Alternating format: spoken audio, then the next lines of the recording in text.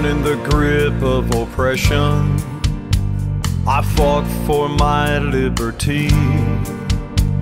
I paid with the blood of my people. Freedom has never been free.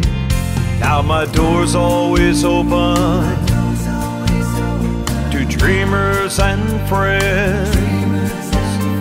But when I'm attacked, I protect and defend, because my name is America.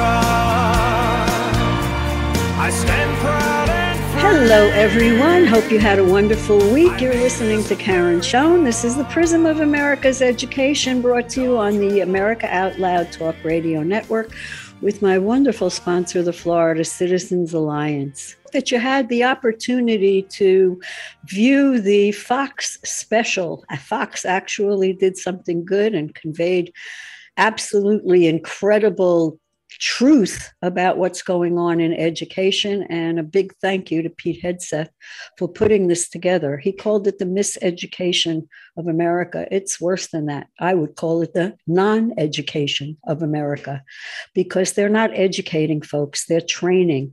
And by the time your child gets through the 12 years of this indoctrination, they will no longer be an individual. They will no longer love their country. They will no longer love their family. And they will think that God is some anomaly that somebody dreamed up to keep them in check, because the most important things in their lives are them.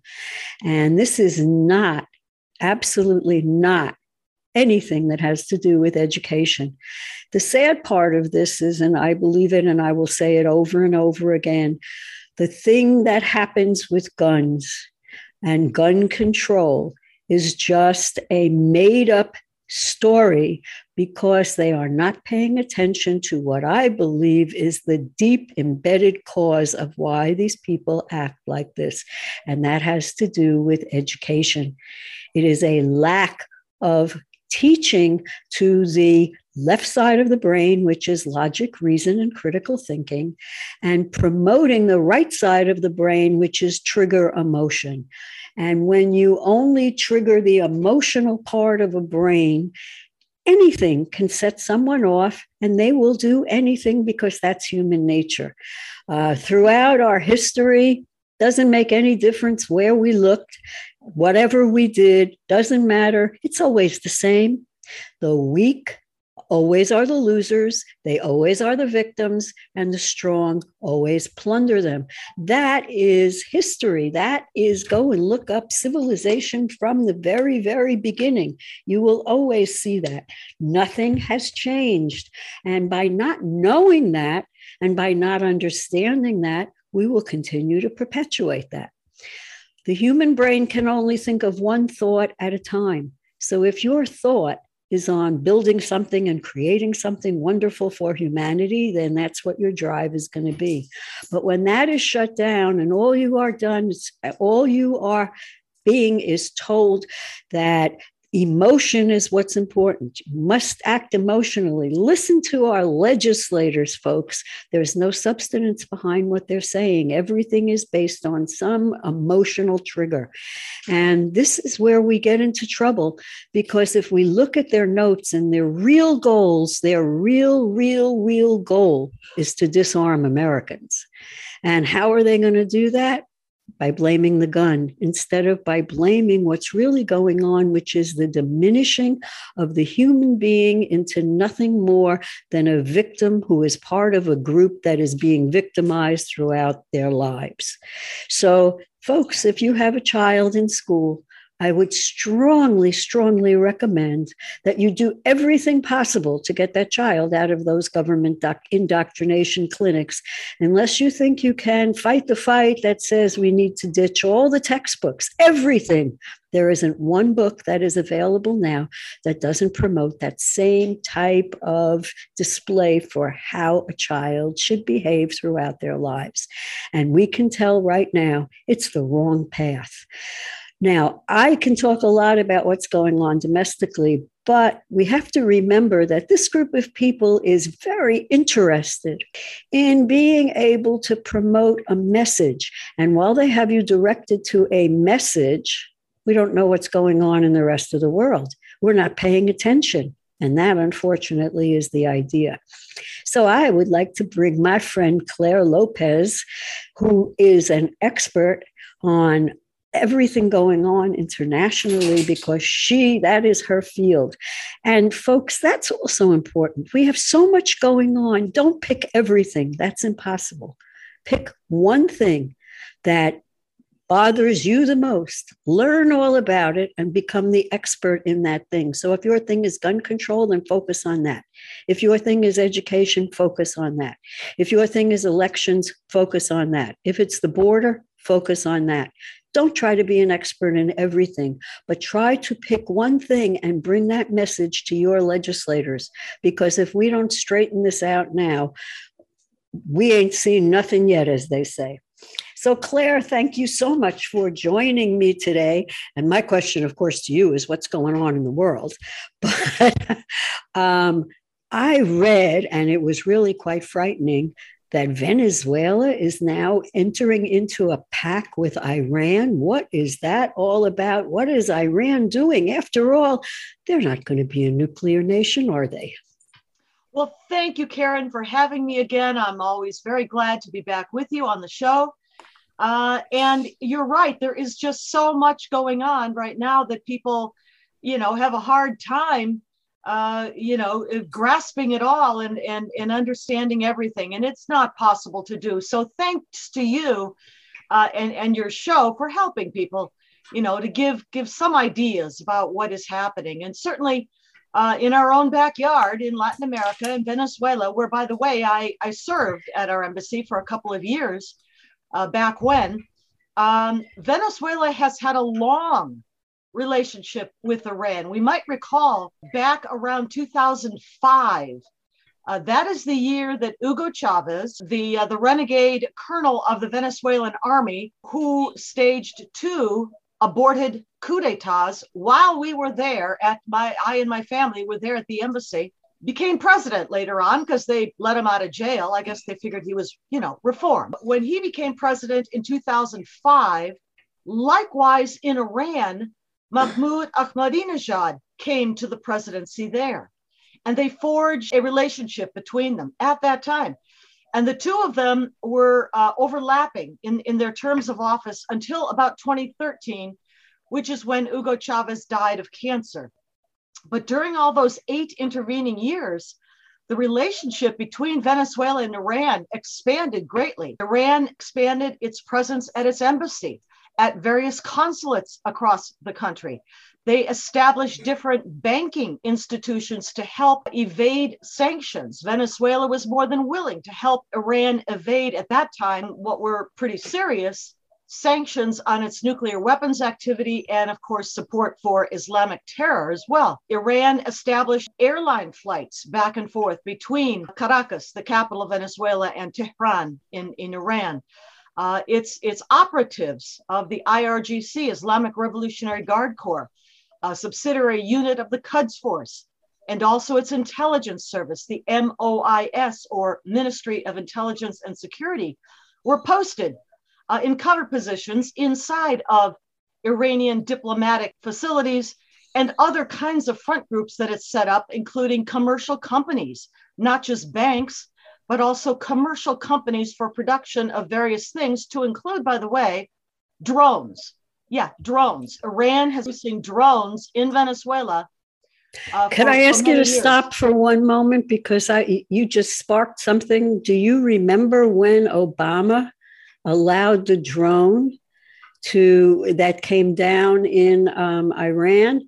Was it Iran or Iraq? I don't remember. I'm sorry about that, folks.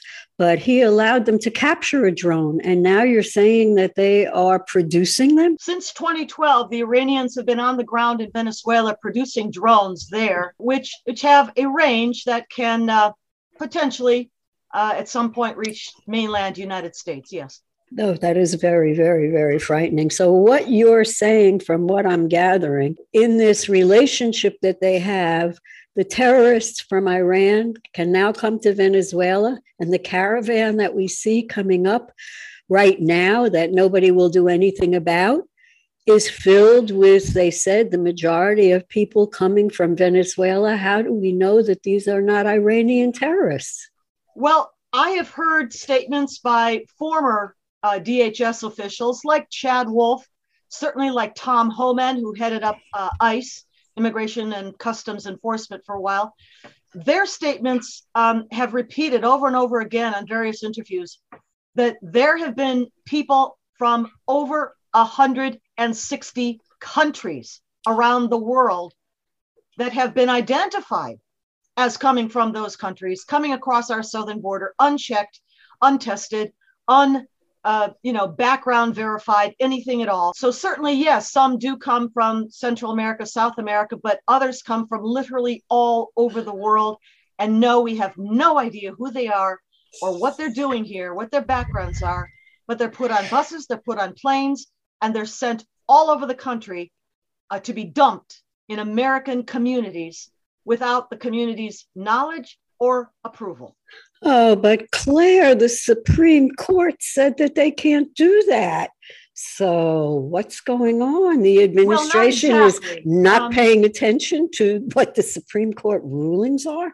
Well, not exactly. I mean, the Supreme Court has ruled on a couple of narrow policies. For example, that the Biden administration needs to abide by or to halt its intended, what would you say, giving up Title 42, for example, and that needs to be halted. Title 42, as people may recall, is a measure enacted during the Trump administration that was a part of the response to the SARS-CoV-2 pandemic, but was intended to keep people on the Mexican side of the border or sent back to the Mexican side of the border to help handle the pandemic and keep those who are not being tested. We have no idea what their disease status, not just SARS-CoV-2, but a multitude of other diseases, no idea what those are, but they got to stay on the other side of the border. So that's one. And of course, the Biden administration is fighting that in court. What a surprise. I just read that the justices ruled against detaining immigrants seeking their release pending a trial, that they are not entitled to a bond and that they cannot do a class action suit. They must be tried individually. So the Supreme Court, believe it or not, folks, has actually sided with the Constitution. And that is a refreshing change, isn't it? Because if you read, I believe it is Article 14, it says that the Constitution really applies to those people who are under the jurisdiction thereof. Now, what does that mean? It means that they have to be American citizens. If you're coming in from Venezuela and you have not become an American citizen, you are not entitled to the protections of the Constitution. Although our Democrat communists, cultural Marxists, will throw that out and ignore it and think everybody is entitled. There is protection, and it looks like maybe just a little bit the justices are beginning to understand that, and that would really be refreshing. What can we do, Claire? Is there any way to stop these people from coming in reality? Not, let's say we really could do something. What could we do? Well, I mean, immediately, in view of the administration's policies, not a whole lot. However, this is an election year. Many states already have had or are in the process of holding their primary elections leading up to the midterm elections in November. These are important. And it's not just top of the ticket races like governors or, you think of top of the ticket races, but the down ticket races. I'm talking about the local races to support candidates or those already in office seeking re-election who pay attention to what the American people really care about, what we're worried about, like unregulated mass border crashing immigration. Pay attention to your local races, especially at the county level, even the city council level, library board, school board, many things at the down ticket level are super important because that is where we do still have input and a say so as American citizens. Yes, and you have to vet your candidates by asking them the right questions. Mm-hmm. It is really nice if they have a nice family and they're religious and they go to church and blah, blah, blah, and how nice about their background, but that really is not going to help us. You have to ask them the hard questions. What would you do with the illegals who are now in our county? I posed that question and got a blank stare. You don't want to elect people that give you a blank stare. You don't want to elect people that are only capable of making a talking point. And then when you ask them the question behind it, they go blank. They don't know what you're talking about. And that happened to me when I asked one of our candidates, what would they do about the ESG score? Would they be able to be part of a sponsorship of a bill that would not allow that in Florida? And the answer that I got back was, what was ESG? So we have to pick our candidates that are knowledgeable, or at least are willing to accept what we are saying as an expert. You're the expert if they're not. You know about it. They don't. And if we don't ask the right questions, we are going to be looking at a situation that is going to get worse and worse and worse. Because a new Congress, Claire, does have the right to veto and override the executive orders that Biden has put in, especially if they are unconstitutional. So we would have the right to do something, wouldn't we? That would be the job of the Supreme Court, separation of powers here. Congress, the legislative branch, can pass laws to stipulate what is lawful, what is not lawful, and they can override a veto already given by a president. That's the legislative branch's duty. But to declare either a law or an executive order unconstitutional, that would be the job of the judicial branch. Because the Chinese influence over our legislators is staggering. And we can see that happening constantly, being prepared for an invasion of Taiwan, which China has told us over and over again they want. Whether or not they're going to do anything about it at this moment, I don't know. But it's certainly hanging out there all the time. So I think that we should be looking at the links and where the people that we are planning on electing, where their allegiances are. Are their allegiances to America, or are their allegiances to big corporate entities, and will be further driven into this despair that we have right now? Should we be looking at their relationships, Claire? Well, certainly we should. And here I would recommend the new book by Peter Schweitzer, who's written a number of books, but his most recent, called Red-Handed, came out last year, I believe it was. And it is a book that is chock full of evidence, footnoted to a fare thee well, evidence about the collusion and the co-option of various sectors of our society, not sectors only, the people in those sectors, people leading those sectors of society. And each chapter is separate. There's one, for example, for academia, one for Wall Street and business, one for the diplomatic corps, one on government, and so forth. He talks about what the Chinese themselves term elite capture. Elite capture means that the CCP, Chinese Communist Party, did set out a long time ago and succeeded in an amazingly and horrifically large measure to compromise, to co-opt leadership figures in our sectors of society. Take a look at public health, for example. Absolutely incestuous relationships, like a Francis Collins, former head of NIH, National Institutes of Health, who entered into a collaboration agreement with the Chinese Academy of Military Science back in 2015. That organization, subsidiary of the People's Liberation Army, and together they run China's offensive biological weapons program. That is what Peter Schweitzer means by elite capture. So these companies have that, quote, used to be American companies are now global. And a lot of their business is being done in China. And therefore, they are beholden to the Chinese for their business. How stupid is that? I mean, here's the thing. Any company, American or otherwise, that chooses to have a business presence in China is acquiescing in essence, to turning over all of their intellectual property to the Chinese, all their trade secrets, all their intellectual property.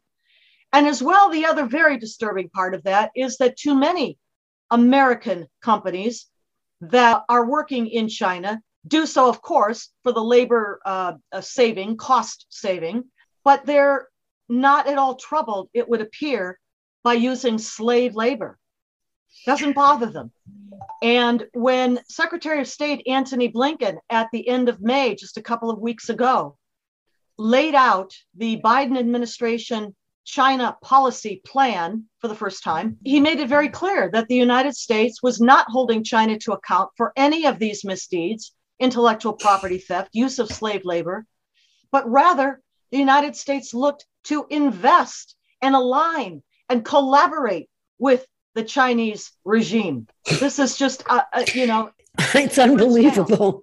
And it really says who these people are. I have been thinking of something over and over again that I would like to share with you. You remember when Hillary Clinton and uranium won, and they gave our uranium to Russia, made Russia a partner in American uranium. Uranium, by the way, folks, is very necessary for medication. But somebody, I was listening to a show yesterday, don't remember what it was, but they were talking about Biden and the electric cars, which is a whole other issue, and putting solar farms in all over the place, how they were enhancing China. And I'm thinking to myself, okay, now, remember Afghanistan. Afghanistan, the minerals that are needed for the batteries of these electric vehicles or of solar panels or whatever it happens to be, they require batteries. And batteries don't create electricity, they store electricity. And they need minerals in order to be created. And one of the mines that this mineral comes from is in Afghanistan. And I believe that because Biden was so encroached with China that there was a deal somewhere, because as we left Afghanistan, the Chinese took over the mine. I think it was lithium. And now, as we are being forced into solar panels, which are being produced in China, which the batteries are being produced in China, it's beginning to fit. Like maybe China had something over Biden, what a surprise, that said, leave all the equipment there. We can reproduce it and we'll know what you have. And that's how you'll get out of Afghanistan. And in the meantime, we'll do the mining and we'll take care of the mining and the mines and you'll just leave. And that's what we did. And I think it's because Biden was being paid off. And I can't prove that. But again, I don't believe in coincidences. And all of these things are beginning to fit as we're giving China so much power over America. Well, here's the thing, Karen. There is a group of what is called rare earth elements. And these are found not everywhere on Earth. Many are located in Afghanistan, rare earth elements or rare earth minerals sometimes. Like lithium, cobalt, molybdenum, and other exotically named minerals that most people have not heard of. But you're absolutely right that these are necessary for so many things, among them batteries that would be used to store electricity produced maybe by solar panels or whatever. But there are rare earth elements located in Africa, a place where China's Belt and Road Initiative is especially aggressive. We have rare earth elements here in the United States too. But with the whole leftist green movement, mining, which can be very disruptive, to the environment, that's true.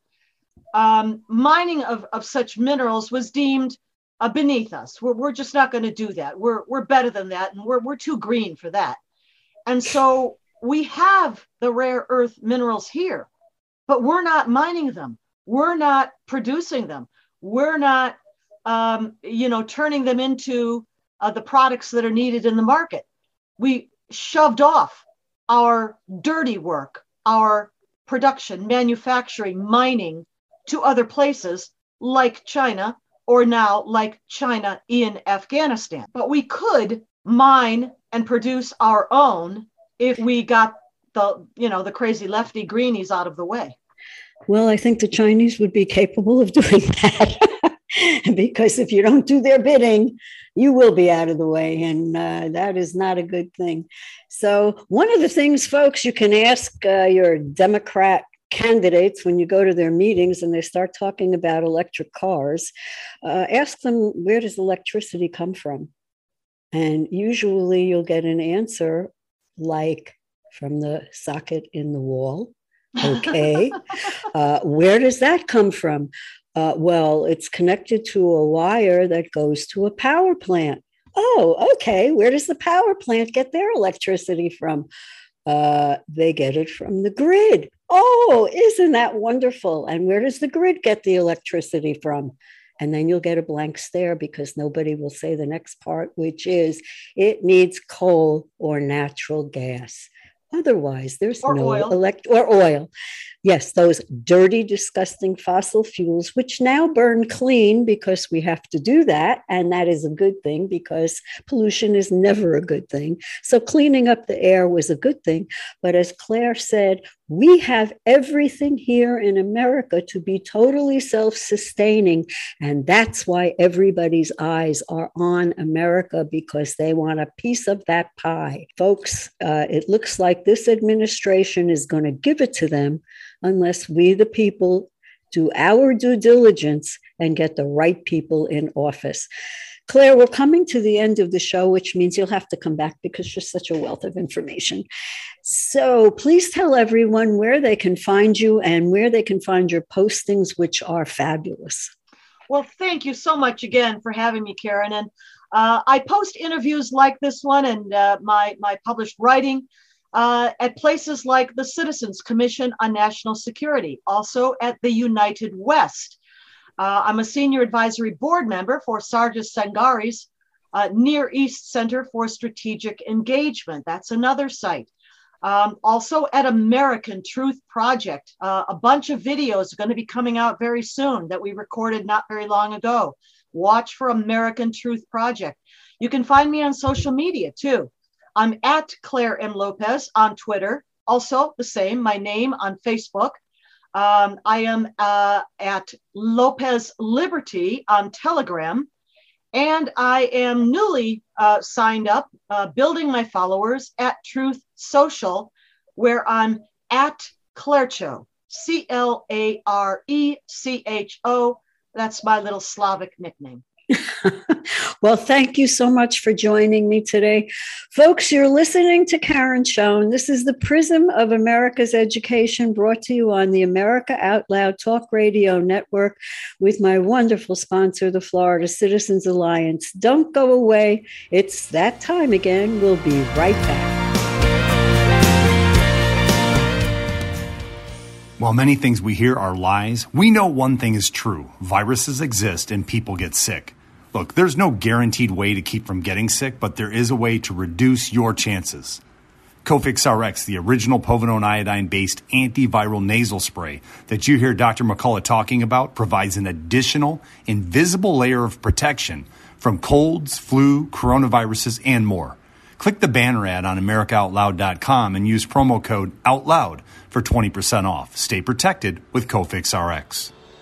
Because of COVID-19, many Americans worry about their health 4 times a day. That's 120 times per month.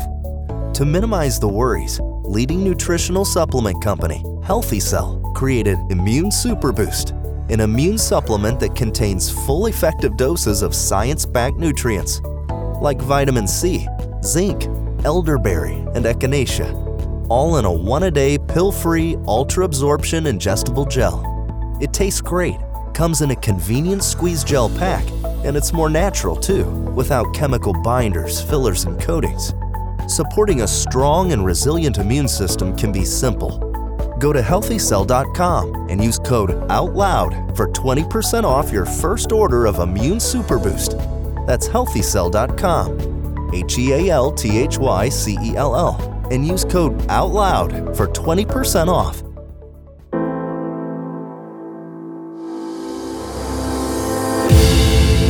People often ask me, Malcolm, how do we fight the corruption? Robert Frost said it best, freedom lies in being bold. Well, for 6 incredible years, bold is America Out Loud. Welcome to the new era in communications, America Out Loud Talk Radio.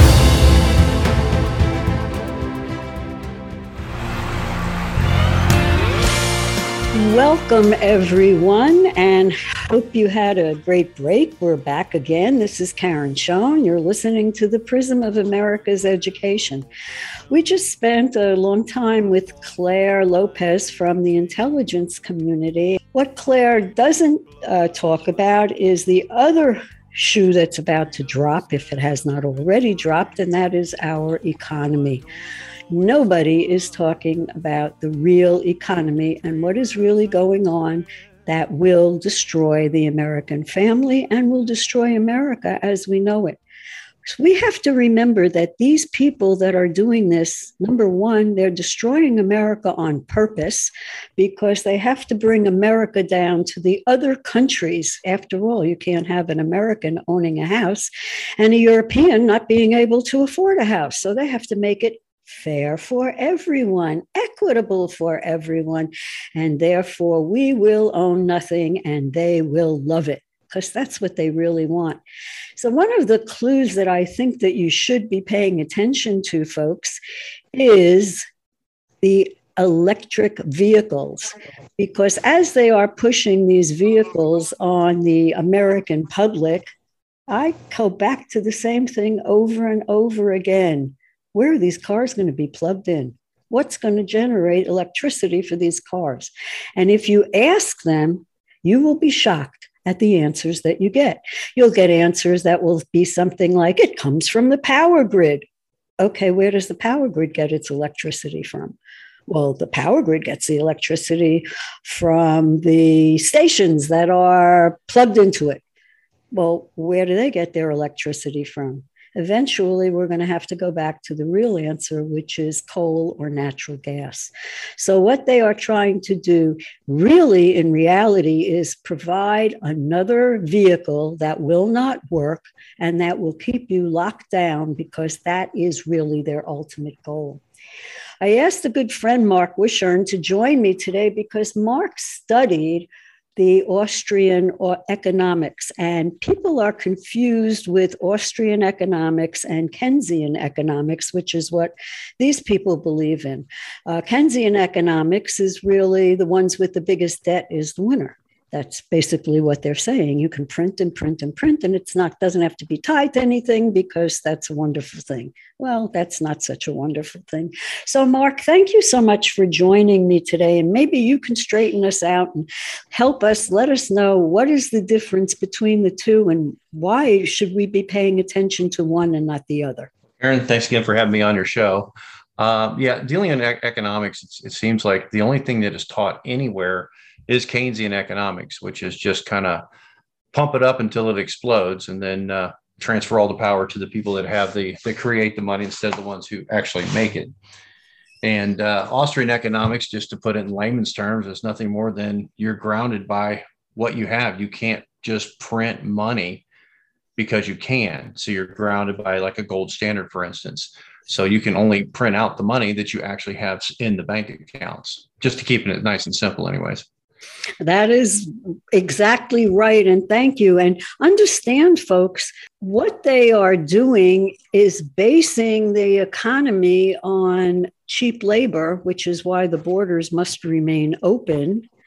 And they feel that if they bring in cheap labor and reduce the salaries of Americans, then that's a winning formula to save the economy. That's Joe's formula. What do you think about that, Mark? Well, I think we're going to move, or what the plan is to move to a basic income for every person. And what I see coming down the pipeline is everybody will get a check for doing basically nothing. So your socialism, if you will, communism, whichever way you want to spin it. And the way this is going to have to work is, in order to keep up with the M2 money supply, you're going to get X amount of dollars given to you from the federal government, but you have to spend it in X amount of time or you lose the value of that. And like what they're doing now in China, you're going to look at, social credit scores and things of that nature. So, if you post something on Facebook, for instance, you're going to get fined for it. So rather than what we have today, which with, actually having at least an illusion of money, we have currency, obviously, but the problem we're going to have is once they eliminate the dollar completely and go 100% digital, there won't be any cash. So everything will be absolutely followed to a T by the federal government, and they will turn off your money and turn on your money whenever they deem it necessary. And the bad part, folks, is they're not just doing this to individuals, they're doing this to businesses as well. For example, Biden made an executive order giving $1 billion to the agriculture industry to recreate processing plants. Okay, that sounds like a great idea, especially since 20 of them have come offline for a variety of reasons, and I truly believe there are no such things as coincidences. However, on these food processing plants, what they have done is made the restrictions to put in water and sewer. The EPA has made the restrictions so harsh that any small business trying to do that is going to wind up spending $350,000 just to meet the regulations. A farmer who is working on thin margins to begin with is going to say, no, I'm not going to do that. So what did Biden really do? He gave the big ag companies the ability to grow and prosper by eliminating the competition. And that's the way this government is working. That's the way communists work. It is important to eliminate the competition. We're not going to do that. We have to find ways. We will compete with them, but not by putting our money with them. Why are we giving our money to people who hate us? Mark, everything is based on an ESG score now, which to me is just really the same thing as the social credits for the individual. The ESG is the social credits for the small businesses. So we have a real problem. What do you think about that, Mark? Well, we definitely have an issue. This is something that we need to get together locally and start addressing this and start taking control of some of these elections. I think that's the only way we're going to be able to get around it and understand the elections are, you and I both know after running for offices, they don't exactly, the votes aren't going to be counted. Let's put it that way. When it comes down to these credit scores, I have 2 small businesses myself, and I know that's going to deeply impact us as soon as they really start hitting us with it. They're going to try to put us out of business as well, I'm sure. ESG credit scoring is just going to literally obliterate everything we're doing. The free market is completely gone, and that's because the federal government's allowed to run everything, and we need to take control of that. Well, how would we go about doing that? I did a small thing, and I think everybody could at least do this one. I closed all of my accounts in any bank that has anything to do with ESG, which are the big banks, and I looked for a credit union and for my state banks, which will eliminate or won't pay attention to ESG. And that's where I put my money. I also am not shopping in these stores. Why are we continually giving our money to people who say, I hate you, I want to kill you, I want you dead, we have to depopulate you? Why would I want to feed the beast? It doesn't make sense. Mark, there are a lot of solutions that people can do. What do you suggest that we do? Because we're a very solution-oriented show. I like to give people homework because I was a teacher. So your homework for this week is get your money out of the banks that deal in ESG scores. Imagine, I didn't take out a lot because I don't have a lot, but if a lot of us got together and did the same thing, it would be a huge impact. And they might actually pay attention. What do you think, Mark? Well, and we started something here in Freeport called a Committee of Safety. And just to give a quick background on a Committee of Safety, the Committee of Safety was started back before the Revolutionary War, which essentially was created a parallel government to the current government, legally still, to a parallel government, if you will. It actually, Paul Revere, John Hancock, and those guys are the ones that put it together up in Massachusetts. So when they came together, this Committee of Safety ended up being a committee of whole, which was all all the people in the area and would actually come to the meeting. And each one of these would be split out into different branches to address it, several different issues, ways and means and things of that nature, how to fund everything. And the meeting came together generally every other week is what they had it put back then. And we're doing the same thing now is we want to get people involved. And I think that's our biggest challenge. Nobody wants to get involved until they understand it directly hits them. And then it's going to be too late. So this committee of safety we've got started is essentially an opportunity for the people to actually come together and actually select their leaders for their area. So it works on actually created the whole delegate process that we use for electing the president. That committee of safety spun into the Second Continental Congress, which then wrote the Declaration of Independence. So that's kind of the background on it. We want to recreate that and get that started again.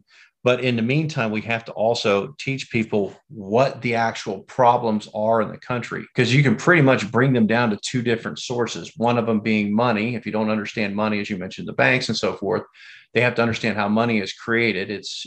There is no gold standard anymore. And we do have the Keynesian economics. So they have to understand that part. And the other one, which is even more difficult, is understanding something called jurisdiction, which is understanding U.S. citizens, the difference between U.S. citizens and state citizens and where the Constitution actually applies. Because when you study it and read all the Supreme Court rulings, it's very simple. If you're a U.S. citizen, you're not a part of the United States Constitution. You don't have rights. You waive those during the New Deal going back to 1933. So we have to educate people what the problem is and then how we can move off of that financial system, because we're in contract laws now.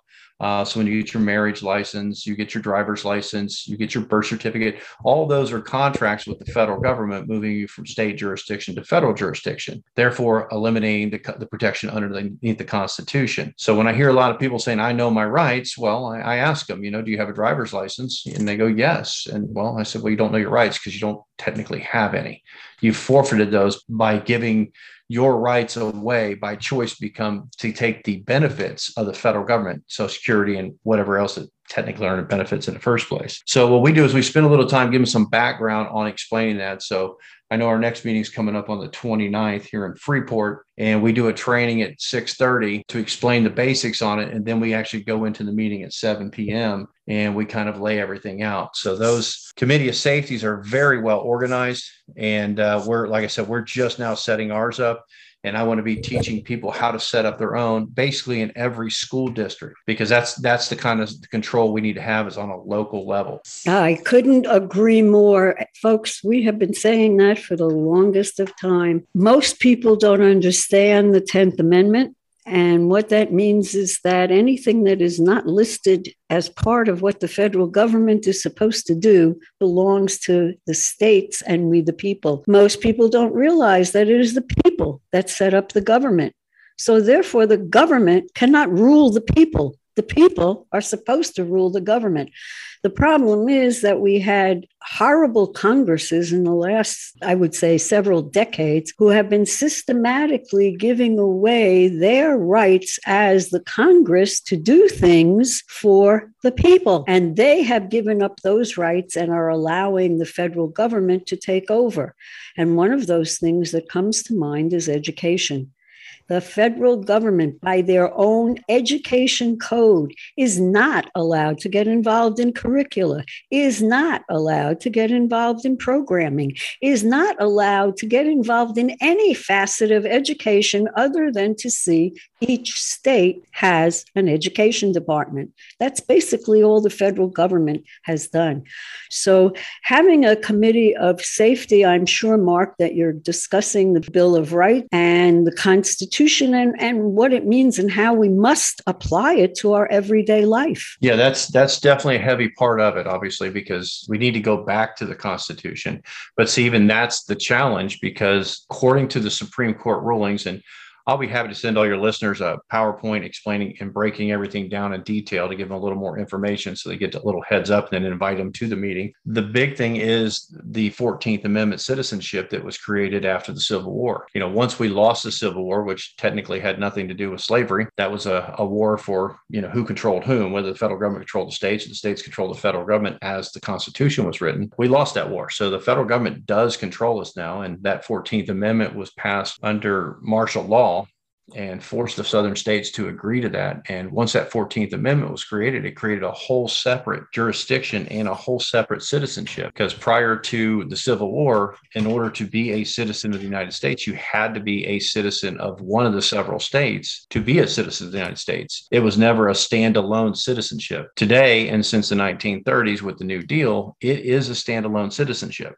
And you can be a citizen of the state or the federal government, your choice at this point. If you become a citizen of the U.S. or a 14th Amendment citizen, then you no longer have the Constitution which applies to you. And that's where I think is the real challenge for people to grasp that, because even the 10th Amendment, it absolutely spells it out, but you have to be a party of the 10th Amendment in order for it to apply to us. So in order for us to do that, we have to end the contracts that we've signed into. And the only way to do this legally is to fix the monetary system, because everything we do has got a price tag tied onto it and is tied into the federal zone via money or via currency, if you will, Federal Reserve notes. And that's part of what we teach in the class, is because if we don't grasp that concept, there's going to be a lot of people going to jail. It's like these sovereign people that run around saying, hey, I'm a sovereign citizen. Well, my buddy Jeff, which I think you met, he had a good name for them. They're called patriots because they don't understand the law, but they're patriots. That's people like, I forgot the guy that was in Blade that went to prison for not paying taxes and things like that. Those kind of people don't understand the law, and they don't understand the jurisdictional issues.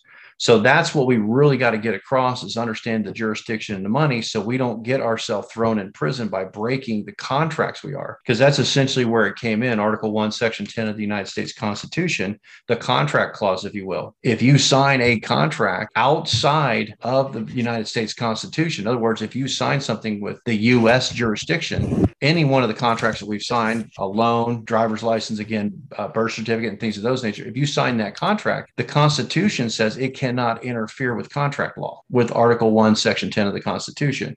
So therein lies a huge issue.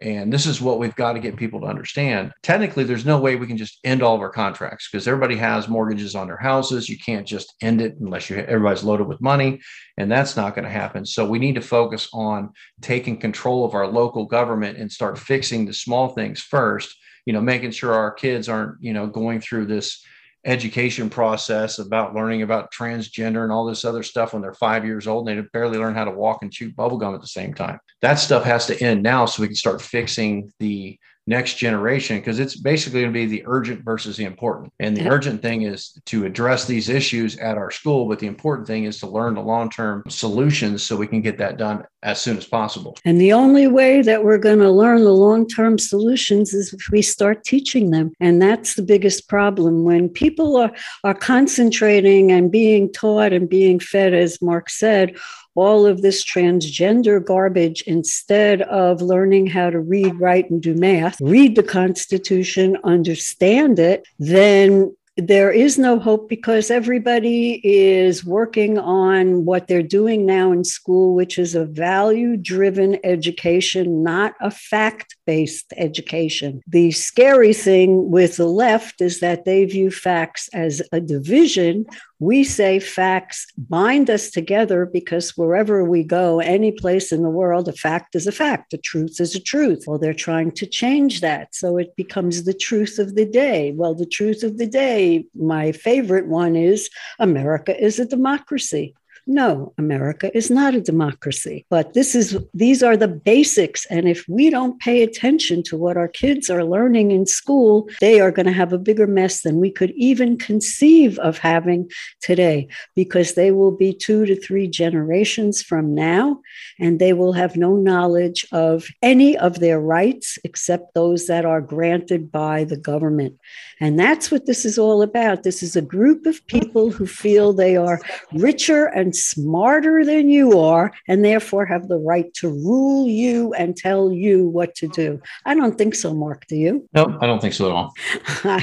So what would you suggest in the few minutes that we have left? What would you suggest that our audience do? Let's have a game plan, things that people can actually put together and do on their own. Well, I think the urgent versus the important, the first thing we need to do is we need to figure out where we're getting food from. Because as you can see, the federal government is now paying and has been paying farmers to eliminate their crops to deliberately cause that need. You've also got issues going on with diesel fuel and DEF, that we run all the diesel trucks on, which runs off of fertilizer. You've seen a lot of things in the recent past of fertilizer getting destroyed. So I can see a major issue coming with food. And since 2014, when I ran for Congress, I told everybody they're going to do a food for guns. Once they starve us out, you can have food, but we need your guns in return, because they're going to have to get the guns in order to be able to get done what they need to get done. So I really think your listeners need to absolutely figure out how, start making friends with people that produce eggs, start looking at your food, getting your local meat manufacturers, and start working with them as quickly as possible, because you need to make sure you can secure your food first and foremost. I think there is going to be an issue with diesel. And obviously, if diesel goes down, everybody's, well, I'll just get a gas car. Well, if you can't deliver the gas because they're delivered by diesel, then you're not going to have gas either. You have to look at the thing. I went ahead, I did buy or put a deposit down on an electric vehicle. I have several gas vehicles, but I just need to make sure I've got something to fall back on. Of course, I've got a patent that actually is a solar powered air conditioner that produces drinking water that will also recharge my car for me, so I don't have to rely on the grid. I'm looking at things like that. So what I would really suggest your listeners to do is first and foremost, figure out what you're going to do with food, because that's going to be the key factor. Send me an email. I'll be happy to send over the PowerPoint, even help them set up their own committee of safety in each of their cities, so you can start taking care of the corruption in the county level, the city level, and start straightening that and put your own people in office. And that's really the only way to make a change. By the way, Mark is talking about Freeport, Florida. There are many Freeports. Let's make sure we all have the right one. Mark, would you give everybody your email address so that they know where to send their request for you? Yeah, they can send it to mwish, W-I-S-H, at protonmail.com. Okay. That's MWISH at protonmail.com. Okay. And I advocate folks take a closet in your house, especially if you are living in a city, because you are going to be the hardest hit. The people who are living in the rural areas, worst case scenario, you can go and talk to a farmer. You have a piece of land, you can plant something, you can do something. But for those of you who live in the city, it's going to be harder and harder and harder. So I would suggest you take a closet in your house, clean it out, and start buying food and fill that closet so that at least you have 6 to 8 months, maybe even a year's worth of food like rice and beans, dry things that you can keep. You can go on YouTube and you can find many different ways to store things. The key items, of course, are going to be water. You're not going to have water. So imagine your life without water. Impossible. Start collecting water and get a lock, put it on that closet door, and don't tell anybody other than your family members that it's there, because I believe that people from history, I have watched this over and over again, which is one of the reasons, of course, why they don't teach history. But when people are hungry, they will do horrible things. And that's exactly what Mark was alluding to. That is exactly what's going to be happening. So we have to make sure that we are prepared, because the worst thing, as Mark says, is we'll be dependent on the government, and they'll say, oh, sure, you want a dozen eggs? Well, give me that Luger in your pocket. Excuse me, how am I supposed to defend myself? I don't care. You'll come here and get your eggs. Guess what will happen, folks? On the way back to your house, somebody's going to rob you, break the eggs. You won't have eggs, and you won't have a gun either. So you have to be smart, and you have to make a plan. And I would suggest that Friday, shut the lights off in your house. Shut off, pull out all the plugs. Have no electricity. And live that way until Monday, and see the things that you need to collect for you and your family to keep you safe, because we are going to have a road to hoe that is going to be long going. We can see what's happening with the stock market. That's another thing. If you're invested in, go and look at your pensions. And if your pension is invested in groups like BlackRock or Vanguard, these are the people who are trying to kill us. Get your money out of those pension funds. you can do that. You can put your money any place. And we're not going to guarantee anything, but do you have any suggestions, Mark? Putting the money in gold and silver, I thought might be a good thing. Even buying land would be a good thing. Get your money out of money, out of cash, because cash will be worthless. Yeah, I agree. I think, obviously, I think people ought to get into more silver than gold just because it's easy. It's a smaller denomination. So if you need a gallon of milk or something, you're not going to give them a 1 ounce gold coin. But if you are going to buy gold, I highly recommend you get pre-33 gold coins because they're actually still money. Anything after 1933 is not money. So that can be confiscated, and I do see they're going to some kind of high tax on confiscating gold and silver. And obviously the best silver to get would probably be the pre-1962 silver quarters and silver dimes, because they are 90% silver. And to me, that's what I would stock. And, but more importantly, I think canned goods and start thinking about immediate. So if you're tight on funds, I would look at food first. Yes. I don't think I own some land, and I've sold my nice house, and we moved out to the country just so I could have a little bit of land. So I started growing it. And one of the things we're going to teach people how to do is to file a land patent on their property, because technically you don't own real estate. You don't own it. That's owned by the federal government, because all they got to do is take your property taxes and jack them up to where you can't afford them, and you're going to lose your property. So one of the things we're going to be teaching is how to file a land patent on your property, where you no longer pay any type of tax on your property. You literally own the property. The federal government cannot kick you off. You can pass it down to your children and everything else without any kind of taxation or anything. So, but again, it's going to be in the proper jurisdiction. That's part of the learning curve, but that's more of a long-term agenda as we inform people what we need to do and how they need to address it. But to me, first of all, make sure you got your food and your water, and you can kind of look at, I didn't even finish my patent up on my solar powered air conditioner that produces drinking water, because I wanted everybody to get their own and make it.